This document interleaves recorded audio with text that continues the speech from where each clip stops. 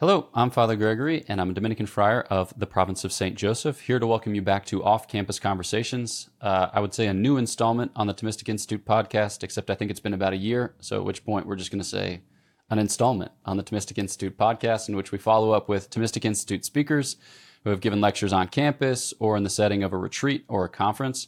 So that way, with a kind of contemplative disposition, we can follow up some of the insights and see where they lead us. So for this episode of Off-Campus Conversations, I'm delighted to be joined by Dr. Michael Root. Thanks so much for joining. My pleasure. So many folks will know you from other lectures that you've given on the Thomistic Institute podcast. I think the first contribution I heard you made was at a conference that we had at New York University on the last things. But besides that, publications, your teaching work at Catholic University, you work on the Joint Declaration, other things besides, but rather than give the introduction for you, would you just say a word of who you are, where you're from, and what you do? Right. I'm Michael Root. I'm an emeritus professor. That means I'm retired recently from the Catholic University of America. I'm originally from Norfolk, Virginia. I've spent my life teaching theology, have been seminaries to a large degree. I did, as you mentioned, a good deal of ecumenical work, working on the Lutheran Catholic Joint Declaration on the Doctrine of Justification. And one of my interests has been eschatology, on last things. It's very central in the New Testament, and sometimes doesn't get much attention in contemporary faith and preaching. So I find it particularly interesting. Okay, so we're going to follow up on a lecture that you gave at the University of Nebraska at Lincoln, specifically about hope in heaven. And so you did a kind of introduction to the virtue of hope at the outset and turned your gaze towards heaven and, what we can anticipate in heaven, mindful of the fact that eye has not seen nor ear heard, nor has it so much as dawned on the heart of man. Yet we can say certain true things which are revealed to us in the sacred scriptures and the church's tradition. So I thought that we could follow up specifically with what you mentioned about the social and kind of political dimensions of heaven. You kind of described how in the medieval tradition, sometimes it seems within the setting of the pertinent treatise that heaven is just us before God, kind of wrapped in a gaze that doesn't have, communal dimensionality to it. So you described it as all of us around a campfire just staring at the flames. But you gestured towards richer biblical and traditional themes, which bring out some of these social and political dimensions, I suppose. So can you maybe lead us into the conversation and highlight some of those? Sure. There's been a debate, in fact, among Thomists to a certain degree over the last 20 years. A well-known Thomist theologian, Jeremy Grisey, has said the goal of the telos of the human life shouldn't be described simply as God, which is the traditional way of putting it, but the kingdom of God, to bring in more of the kind of social dimension. And others responded back, trying to defend the traditional notion. And there is a tendency, I think, sometimes in scholastic theology of various sorts, Thomas included, that sometimes it's the individual beatific vision and you don't quite see the communal aspect. I mean, if you look in the New Testament, the dominant image of what we'll do in heaven is liturgy. We'll be praising God, and in a communal kind of way. I mean, if you read the book of Revelation, is a strange book in many ways, but one thing that's central is they're always sort of in group activities praising God. I mean, falling on their faces, doing incense. I mean, this is sort of liturgy. Now, liturgy, the Mass, prayer, or all the different kinds, is God-centered, but it's also humanly structured with a certain degree of human interaction. Or the other image one gets often in the New Testament is a banquet. Many will come from east and west and sit with Abraham and Isaac. And a banquet is certainly a social kind of dimension. But how do we understand then the God-centeredness of the kingdom of heaven? Because in the end, it's all about God. I mean, that's the reward. That's the point. With the social dimension, I think one way of getting at it, and this is sort of through St. Augustine, is ask who has the beatific vision in a certain sense? Is it just a collection of individuals? If we all participate in the beatific vision through Christ, Christ is the source of all grace, then don't we participate in the beatific vision in heaven as members of the body of Christ? So that there is a kind of communal dimension. It's a communal dimension of our unity in Christ, in which there is a kind of structure. There'll be a queen of heaven, uh, the Blessed Mother. Um, there will be those who I will guess are much holier than I am. I mean, I will I will place a significant bet that Mother Teresa will shine more brightly in the kingdom than I will. But I'll enjoy that. That's great. I mean, there'll be no envy. I mean, I'll admire her perfect holiness. And she'll delight in her holiness, shining on others, presuming Mother Teresa is whom she appears to be. Or St. Dominic, let's say. Or I'll admire the mind of Thomas Aquinas, maybe even Duns Scotus, uh, in their brilliance. So there'll be a kind of interaction, but where I think we need to think a bit is about the way there is still a Christian community. There's a city of God. There's the New Jerusalem that comes down from heaven that will inhabit. A city is a kind of structured body, but it's a body structured by its orientation to what is, in the end, the absolute center of all things, which is God. When we're taken into the life of the Trinity, both in knowledge and in love, in intellect and will, through Christ. So that, I mean, I certainly have not thought it through anywhere near as much as I'd like to, but to think about, not play off one against the other, that I think was the drawback in this debate of 15 years ago or so, but to think about the way in which we will be centered on God as the body of Christ, as a community with internal differentiation, a community which is in Christ and is there participating in God because it's in Christ. Okay. So, attendant to those comments which you made, which I find both helpful and challenging, I have three follow ups. If we get to all three, God be praised. Chances are we don't. So, the first concerns mediation, the second concerns communion, the third concerns Christ. So, mediation, right, it's a kind of point where St. Thomas expresses a certain worry or anxiety. He doesn't want to say that God is that through which we see God. You know, he wants to avoid this notion of some intelligible species which would mediate the beatific vision. He wants it such that, to speak somewhat imprecisely, it's just God, kind of weds himself to our mind. And so you have a lot of descriptions of how things which smack of mediation, like faith and hope, even the sacramental dispensation, will pass away in heaven. So then, what would be some of the ways that we could describe this Christian community which safeguards against some of that mediation worry or anxiety, but maybe profits from other kind of themes, whether biblical or traditional, that help us to appreciate what's going on there? I don't know if you have first thoughts on that. I think it would be, I mean, there's a kind of, what's clear, say, in the book of Revelation, again, that's, I mean, interpreting Revelation is complicated, but nevertheless, there's a kind of an immediacy of our presence with God in the last day. God dwells with humanity. There is no lamp in the new city because the light is the Lamb of God. There is no temple because God is the temple. So you have this kind of immediacy.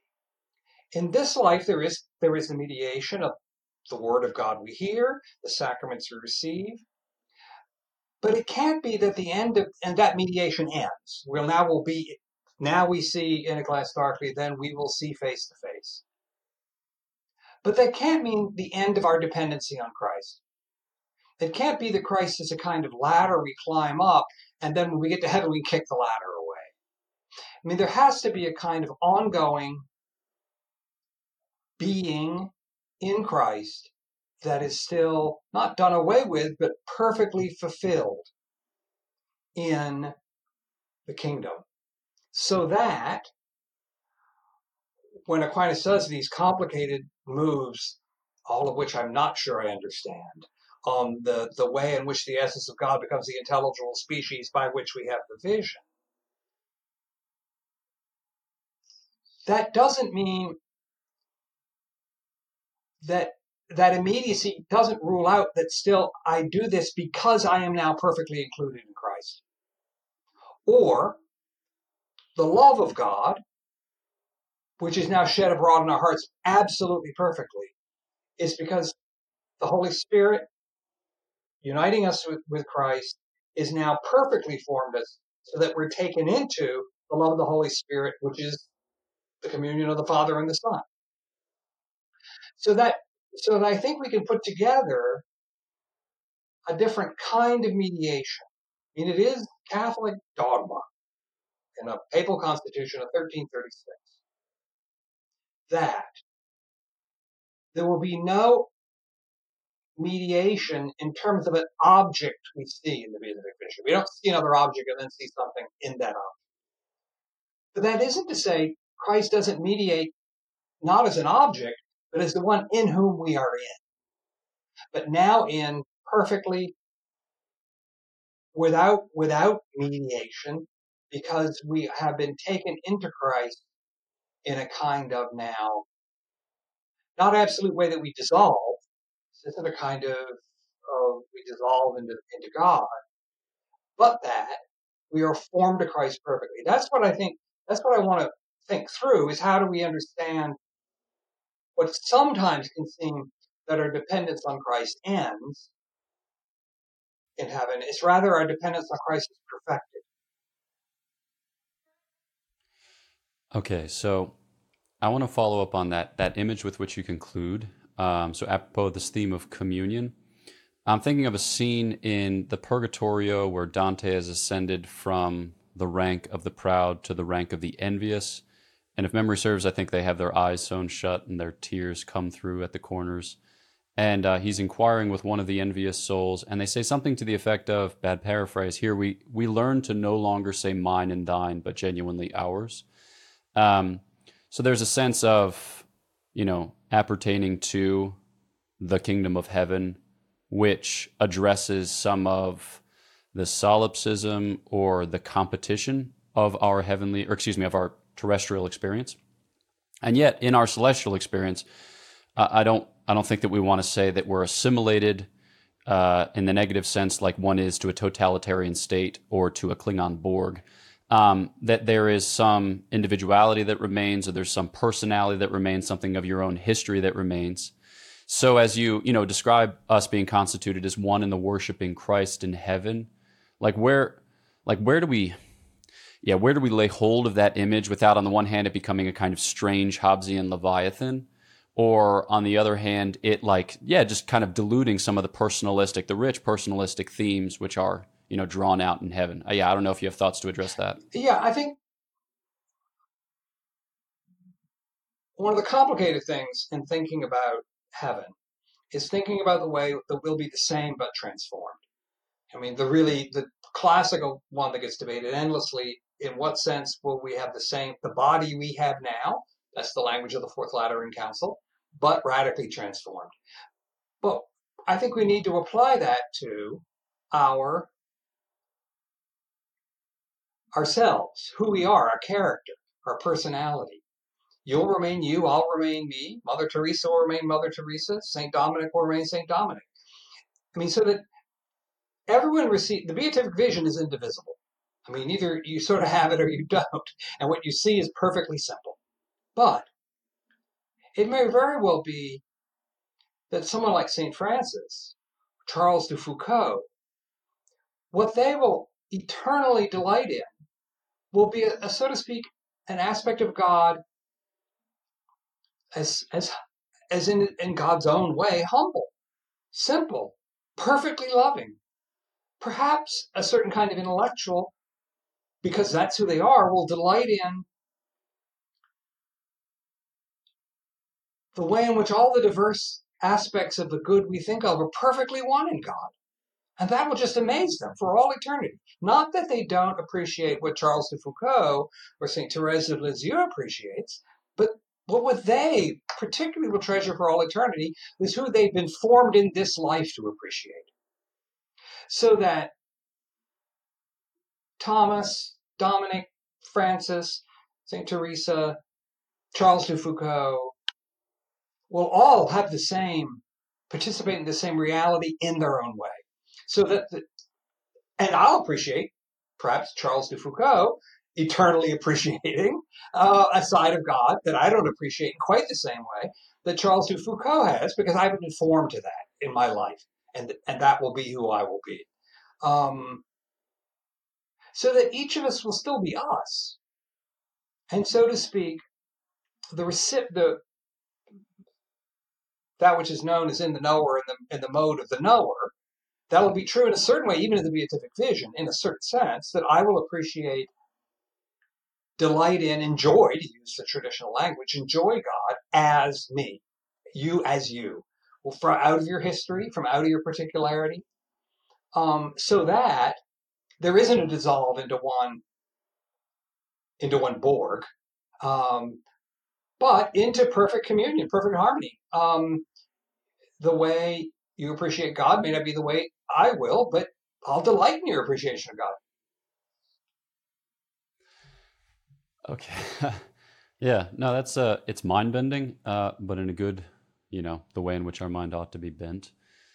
Because it's fascinating. Like I think in part one of the difficulties is we have, um, yeah, we find it hard to envision genuinely common goods without breaking them down in our mind to become particular goods. Like we think about everything that is to be had as if it were, a pizza pie, and when I take one slice, it only really leaves 7 slices for the rest of humanity. Um, but yeah, to speak of God in those terms is crass, materialistic, reductionistic. It just doesn't apply to the experience of heaven. And yet, yeah, I mean, like the covenantal language of our embrace of God. I mean, even one of the questions which is posed to Christ, to which he responds, "In heaven you will neither be married nor given in marriage." It's about like possession, as it were, like nuptial possession. It's like, whose will she be? And I think there's something of that in all of our questioning too. Like, whose will God be? And I think we all want to say mine.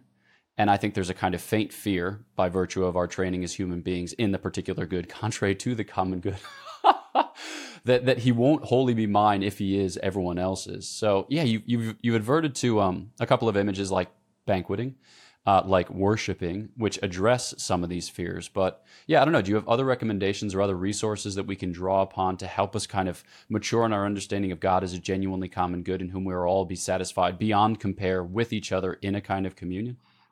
I mean, the image you sometimes in classes, everybody's glass will be full, but we'll have a variety of different kinds of glasses, both in terms of size. But I mean, it's not so much, there's going to be levels in heaven, which is the way it gets put sometimes, some shining brighter than others, but rather just differentiation. That's why it's sort of the difference between a saint whose humility, say, is particularly outstanding, a saint whose intellectual insight is particularly outstanding. They'll have the common good in a particular way. I mean, I must say, one of the things, I mean, I've been married 48 years, very happily.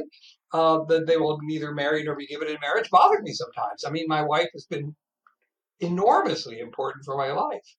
Um, Perhaps one way of thinking about it is that I will come to my relation with everyone else in heaven, including my wife, out of my history, out of my formation, which to a large degree has to do with my wife. I mean, I may still relate to my wife eternally in a slightly different way than somebody who hasn't been married to her for 48 years. Should our Lord return tomorrow, and that's all there is, 48. That's a good question. I think we need to think of the different ways. I mean, a common good isn't totalitarian, as you put it. We will participate in the common good as the unique individual we are. And in that way, the common good, particularly the common good of God, shows its absolute fecundity, that it can be participated, and there'll be an infinite number of persons and angels in heaven, but presumably they're going to be a lot. And so they can be participated in an enormous number of different ways, which aren't competitive. Um, the typical sin of professors is envy. I mean, it's not greed. I mean, you don't become a theology professor to make a lot of money. I'm not that stupid. But envy, I mean, professors, you're envious of others. I mean, sort of recognition is is important to you. Guess what I fight with? I mean, envy is a part of professorial life often. But there'll be no envy. It'll be a world with a perfect delight in the sheer variety of the ways the one good, the good itself, the good, the true, and the beautiful with capital letters all through, the enormous number of ways it can be diversified in the participation of finite creatures, both humans and angels, and something we haven't talked about, even in its own way, presumably, in some way, the physical world. Yeah, that was a point about your talk. I mean, structurally or kind of methodologically that I appreciated. You said, "I'm not going to address the kind of state between death and a particular judgment, and then general judgment and the resurrection of the body, insofar as the biblical and traditional testimony tends to crowd around that latter phenomenon." And I think I think it's a strength of your presentation really to focus on those aspects which are most corporeal, like most bodily, insofar as they offer us a rich, like image driven or kind of metaphorical handhold for further, for further argumentation or for further exploration. Yeah, I'm. It's fascinating, like this image that you were kind of describing of yourself rejoicing in God in regarding, Charles de Foucault rejoice in God. You get this impression that God is this kind of inexhaustible source of radiance, of abundance, of life, of beatitude. And that as he passes into the souls of each touched by that grace, that grace is refracted into a particular register or transposed in a certain sense. And that too becomes an object, a secondary object, but nonetheless an object of our marveling in God, because it seems to spin out a vision of heaven wherein like providence becomes like a visible in a certain sense, but like more so than it has been here at Yes, right. present, kind of like through a glass darkly. So maybe I don't know. Can you reflect a little bit about the kind of ecosystematic, glorious, worshipful, festal harmony of heaven in light of our present experience of divine providence? Are there ways that we kind of abandon ourselves to or consent to providence now at present, which kind of sensitize us to or kind of direct our gaze more perfectly to heaven? I think certainly in terms of providence is a particular place where we see in a class darkly. Sometimes we see providence. We see things that have happened in our lives. We see things that have happened other lives historically, which have have turned out for the good. Um, Joseph says in chapter 50 of Genesis, when the brothers are worried that Isaac has died, Joseph is now going to get his revenge on them, and Joseph says, "You meant it for evil, but God meant it for good." And we see that sometimes in our lives and the lives of others. But it's hard often to see, particularly in larger history. And there's plenty of cases where perhaps we want to ask God, why in the world did you let that happen? um, and certainly one of the promises of heaven is that we will see. We will see that providence always was ruling. Now, how we'll see, what that will come to, how we will see all that, I don't know. I mean, I'm puzzled too by the way the world and history work. Um, but certainly that will be an important aspect of heaven as revelation, of understanding history, both universal and our own, and the way in which it has been led by God to back to Himself. Sometimes by very circuitous passages, and we'll see why it took those circuitous passages. Um, I tend to think that particularly of judgment as a kind of a moment of intense revelation that we will understand as we will know as we are known, um, and that particularly judgment is emotion where all becomes clear. Um, yeah, that would be the way I tend to identify that with my own mind with judgment because of the notion of all becoming clear. But that certainly will be one of the great joys of the kingdom. Yeah. I remember reading Gary Lagrange's Life Everlasting and him talking about, primary and secondary joys of heaven. And you were mentioning what a speculative theologian might come to rejoicing in heaven. It's clear that he has that in mind as he makes this description. Yeah, Because he's right. talking about like the resolution of the problem of evil, as it were, or the reconciliation of seemingly disparate attributes of God, like justice and mercy. But when you start spinning it out, kind of excogitating it, you realize how many different ways there are to look at God. And I think some people might be overwhelmed by that, but I hope that people are encouraged by that. Because on the one hand, it makes you hungry for the mercy of God, because that's the only way by which to attain thereunto, it's to be nourished by that mercy. And on the other hand, too, it makes you, it kind of like valorizes your experience. Like you're meant to see something of God, You're not meant to just be churned through the robotic process of sanctification. It's like there's something to be told in your particular history. And I think in listening to the lecture that you gave, you were highlighting this when it comes to like disability and martyrdom and our particular history. You made reference there to your wife. I don't know if you can you say a further word on the value of our experience, the value of our history as a kind of sacred history? Yeah, I think it's in particular, to go back to the point of a sort of the common good and particularity. I mean, one can make some general statements about what is the end of human existence, um, to know God and enjoy Him forever.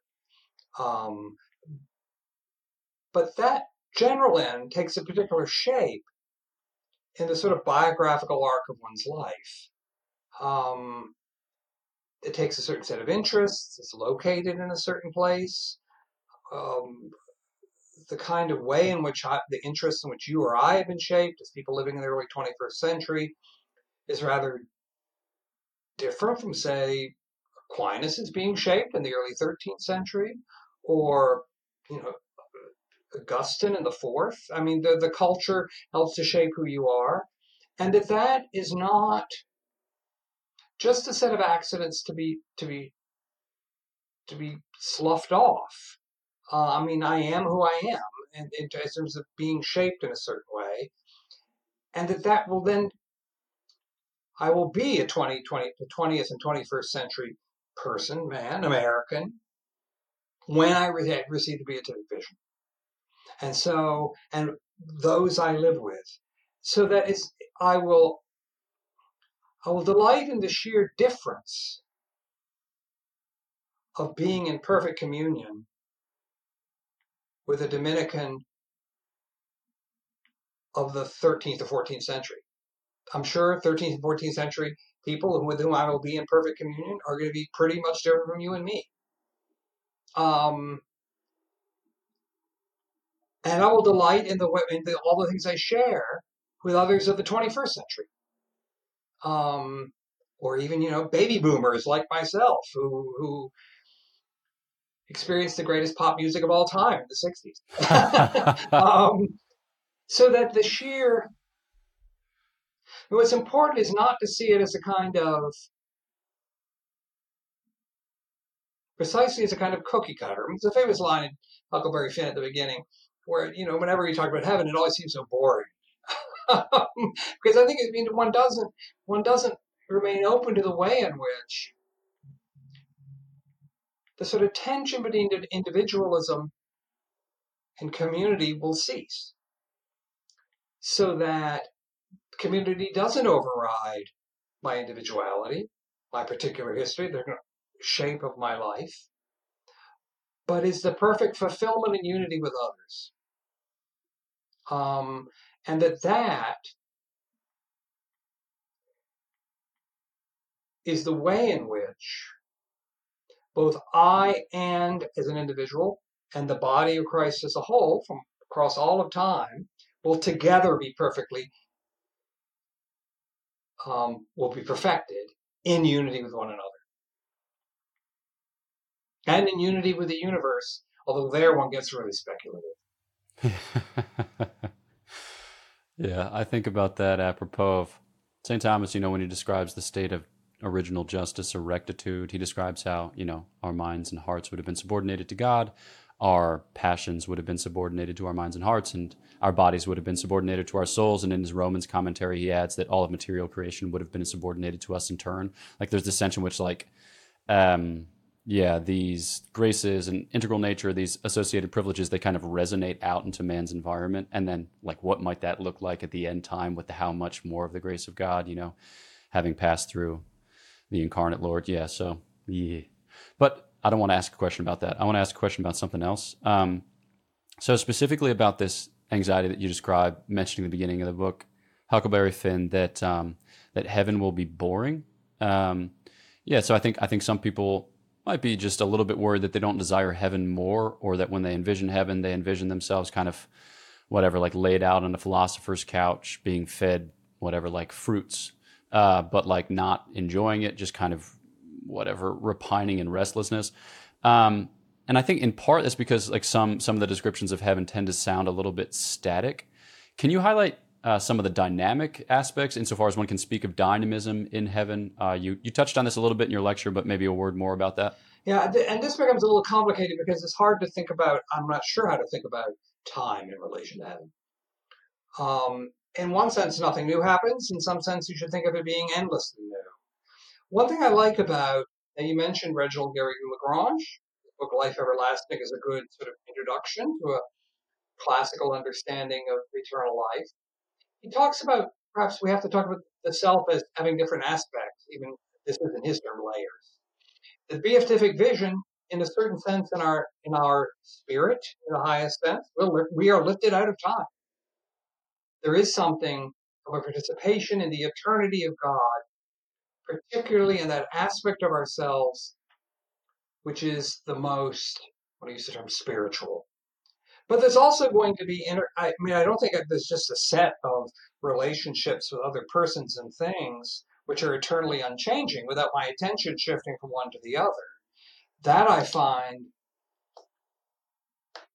hard to understand, and it doesn't appear to be, say the sort of last two chapters of Isaiah, the last chapters of Revelation, where you get the fullest kind of pictures of eternal life. There you do have kind of shifting around. But now again, often it's you go from a liturgy to a banquet to a liturgy to a banquet. It's sort of an Easter vigil, sort of an endless sort of going back and forth between the Easter vigil service and the big banquet afterwards, followed by another liturgy. But can one talk then about the variety within a liturgy, the variety of a large banquet?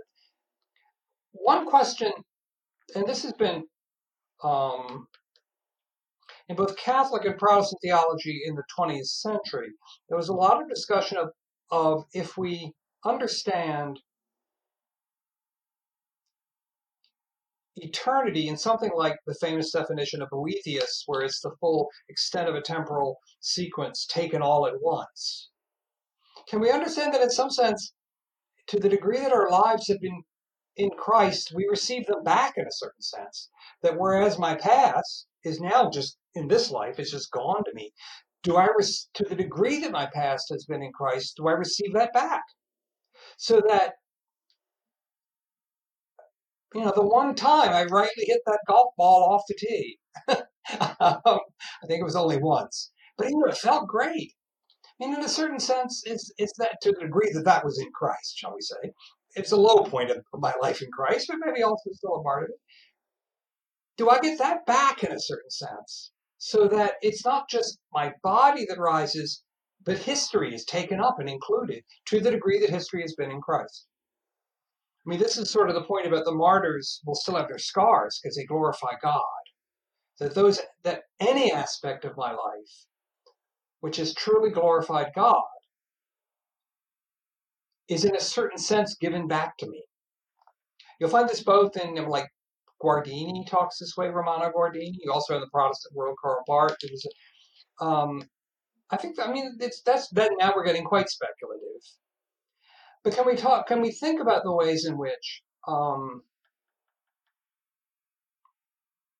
it's not just that we leave this world behind, no more than I leave my body behind, but that to the degree that all of history has been in Christ, it is taken up, perfected in some sense, but now in this sort of Boethian eternity. But within that, some shift, some back and forth. There is a kind of Paul Griffiths, a Catholic theologian who has interesting things to say, often has two contrasting images of sort of activity in heaven. And this goes back to the debate that's gone on off and on, whether is there a kind of constant movement into God or is it static? And there has to be some activity. Griffiths thinks it needs to be circular. It's like the holy sonnets of John Donne. where the last line of the last sonnet is the first line of the first. So you can recite it endlessly and just say that last line and it starts the next one. So that's it's sort of like reading the Psalms. And if you were to read the Psalms old-fashioned way, where you read the whole thing every month, you start again. So it's a kind of cycle of the liturgical year. The variation doesn't move forward because you're at the end, but there is a kind of cycle. You can contrast that. This is an interesting question whether you think this is a good image of heaven. The absolutely perfect baseball game. We're at the end of 9 innings, everyone's played really well, but it's tied. And they're delighted to play another inning. And they play even better, great plays, but it's still tied. And at the next inning, they've not grown tired. They're playing even better than before, and it's still tied. You can have an infinite baseball game. Now, Griffiths, and I have sympathy with him, that's not heaven because you're still wanting to get better. You're not really at rest. This is a deep biblical image of heaven, is that it's rest. It's participating in God's Sabbath rest, so to speak. But there is something attractive about the perfect baseball game, um, but also about the variety being like the cycle of the liturgy. Ever new, but also you have reached rest in a certain sense. You've reached quietus. So here, I think we have to think of images like the endless liturgy, or Paul Griffiths, who he doesn't. He thinks it's the wrong image, but it's an interesting image of the eternal baseball game. Yeah, two small comments on those images, and then a final question for you. The first comment being this idea of circular motion. Obviously, it's one that's very precious to the medievals when they're thinking about the heavenly bodies and how they can, betray a certain dynamism without being in any way corrupted. And this proposal, of locomotion being a kind of highest form of motion, which itself doesn't suffer many the vagaries of motion. And then with respect to the baseball game, it's fascinating too because having had the conversation in terms of competition, baseball is one of these strange sports which is basically non-dialectical. You have the central dialectic of pitcher versus batter, but then the unfolding of all subsequent events is kind of strange. Because in most sports, you have two teams pitted on either side of a field, basically trying to kill each other so that they can attain to a goal, which is jealously guarded by the members of the remaining opposing force. But in baseball, it's like, yeah, it's almost like you're playing two separate games, they're related at a Yeah, point. right. There's a point at which they come together. Like the base, the tag, the thing like that. But I'm trying to hit this far and run. You're trying to gather the ball and get it to your man who's Right, most right. proximate to me. But No, good point. Good point. so it does take some of the competitive edge. Okay, well then, how about as a final question, kind of like a pastoral question? I think part of the anxiety of people when thinking about heaven is that they might be bored, and we've described this. But I think part of our fear of future boredom is informed by our experience of present boredom. We find it hard to wait too long at stoplights. We find traffic utterly insufferable. Like if we are forced to endure 3 minutes of extra time in the, like the line at the food store, whatever it is. Like we just don't endure boredom well.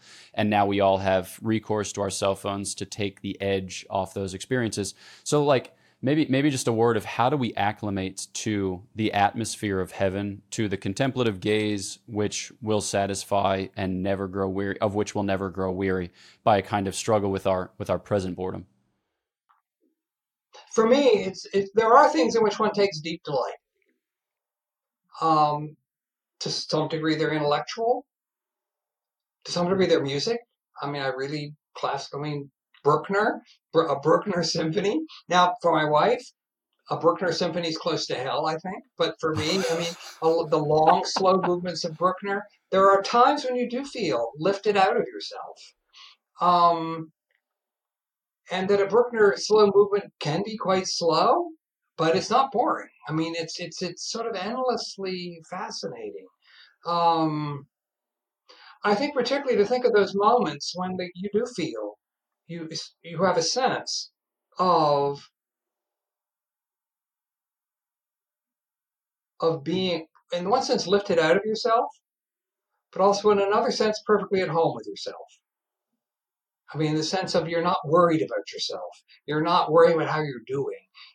It was like that one time I hit the golf ball right, so to speak, off the tee. You saw that ball and it cuts into the air a little bit, and you're sort of at home. I was at home with my swing once in my entire life, in my years of playing golf.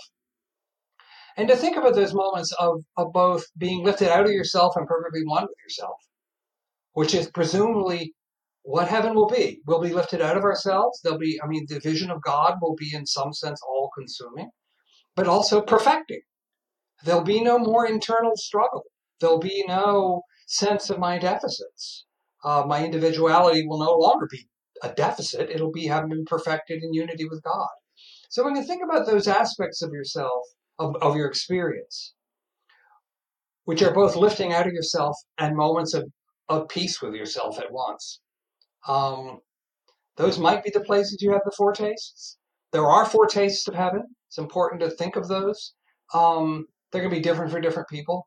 Those are the ones I think particularly are meaningful for me. Wonderful. Yeah, no, that's helpful for me to focus on my own experience and to highlight those things, or maybe cherish those things which are meaningful for me, or which speak volumes of the life that lies in store, provided only we consent to and cooperate with God's offer Yeah, of right. Himself, which is no trifling task. Good. Well, thanks so much for taking the time, Oh, and my pleasure. thanks so much for the conversation. Thanks.